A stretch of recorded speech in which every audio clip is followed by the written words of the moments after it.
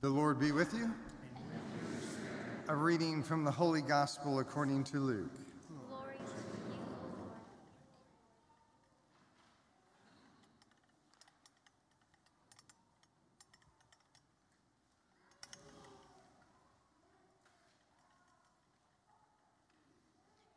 Jesus said to the Pharisees, "There was a rich man dressed in purple garments and fine linen and dined sumptuously each day.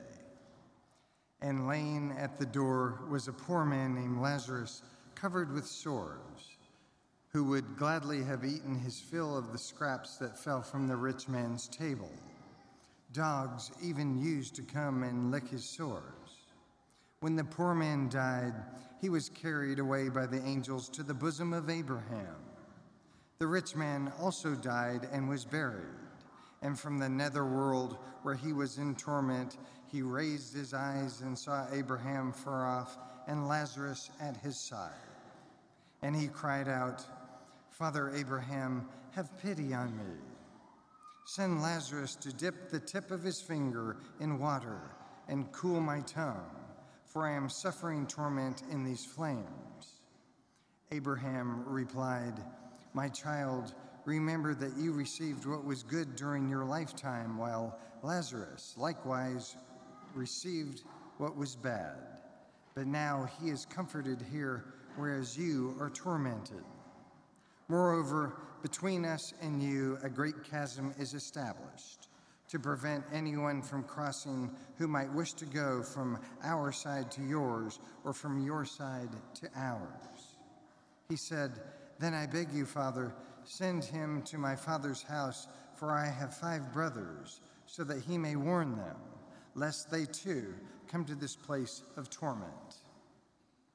But Abraham replied, 'They have Moses and the prophets. Let them listen to them.' He said, 'O Father Abraham, but if someone from the dead goes and tells them, they will repent.' Then Abraham said, 'If they will not listen to Moses and the prophets, neither will they be persuaded if someone should rise from the dead.'" The Gospel of the Lord. Praise to you, Lord Jesus Christ. Good morning. I have to make a confession. When the deacon professed over there to read the gospel, in my heart, I was just there. Speak to us, Jesus. Speak to our hearts, Jesus. The voice changes, but the word is eternal. Whether we open up the living word of God and we proclaim it to our loved ones or in our homes or just read it, Jesus speaks to us. His word is alive. And so that was my spontaneous prayer in my heart. It's like, speak to us, Jesus. Speak to me with the Holy Spirit. Speak to us this day, because in that day when you were speaking to the people, the Pharisees who you told this parable, you were speaking to their hearts because you loved them as you love us. And we're trying, Jesus. You wouldn't be here if you weren't trying. We're trying to hear his voice and we're trying to follow him. You know, this is the 3rd Sunday that we've had what's called a parable. Jesus speaking to our hearts in parables. One of the best descriptions I've heard of a parable before is a parable is like a mirror. A mirror.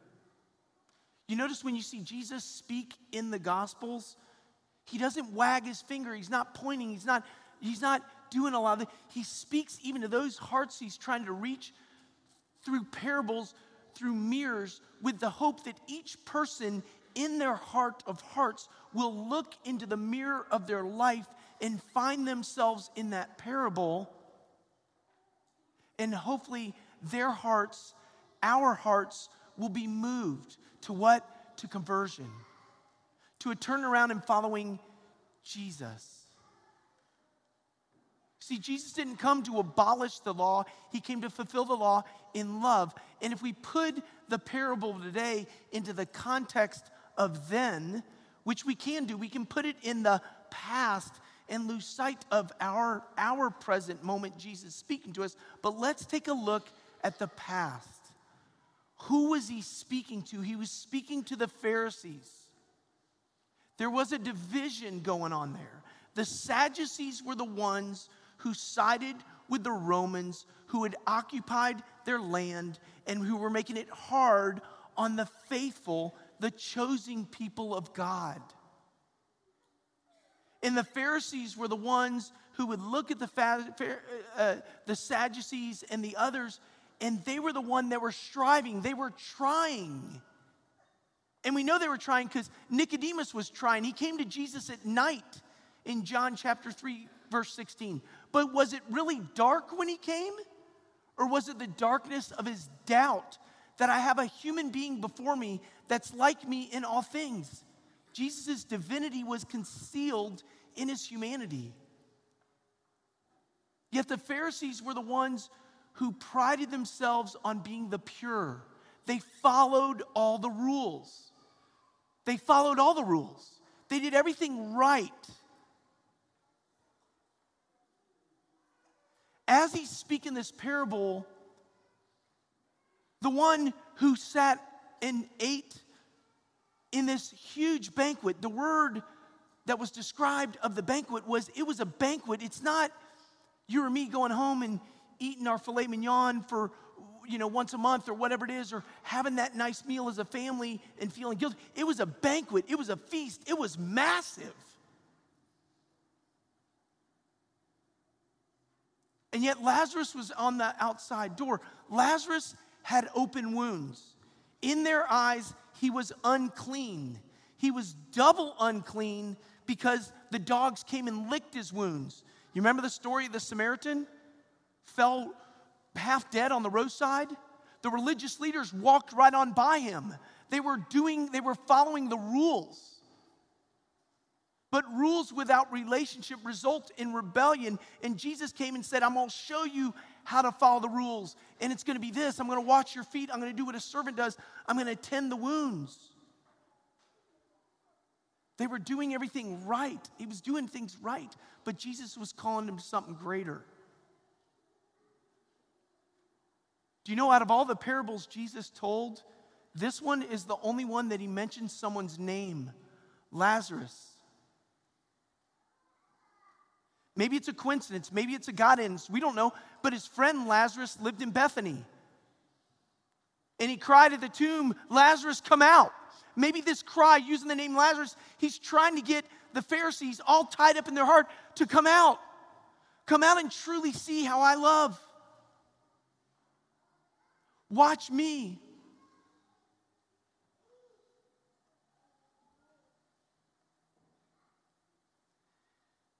He was the only one that he called by name. Maybe it's because he knew who that Lazarus was. Oftentimes this parable we can race, and it's okay, it's good, we can race straight to the material. This person had a bunch of stuff, and the other person didn't have a bunch of stuff. In the time of Jesus, if you had things and you had good health, you were blessed by God. If you were sick and you didn't have things, either you or your parents had sinned. You remember the story of Jesus when he went and says, who sinned that this person has a withered hand? Who sinned that this person is blind? But as we search the scriptures and we see the heart of Jesus in the roadside, the man born blind on the road, Jesus, son of David, have pity on me, a sinner. Everybody was telling him to be quiet, and Jesus reached out and says, no, come here, and he heals him. The Canaanite woman who was a pagan, who made her way through the crowd, bumping into people, saying, if I just touch his tassel, I will be healed. And he turns around and said, who's touched me?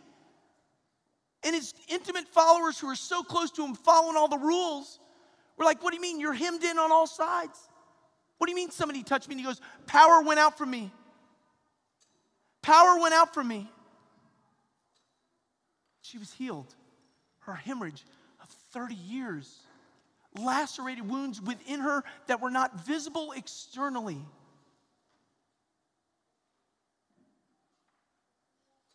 Jesus gave Lazarus a name because he knew him.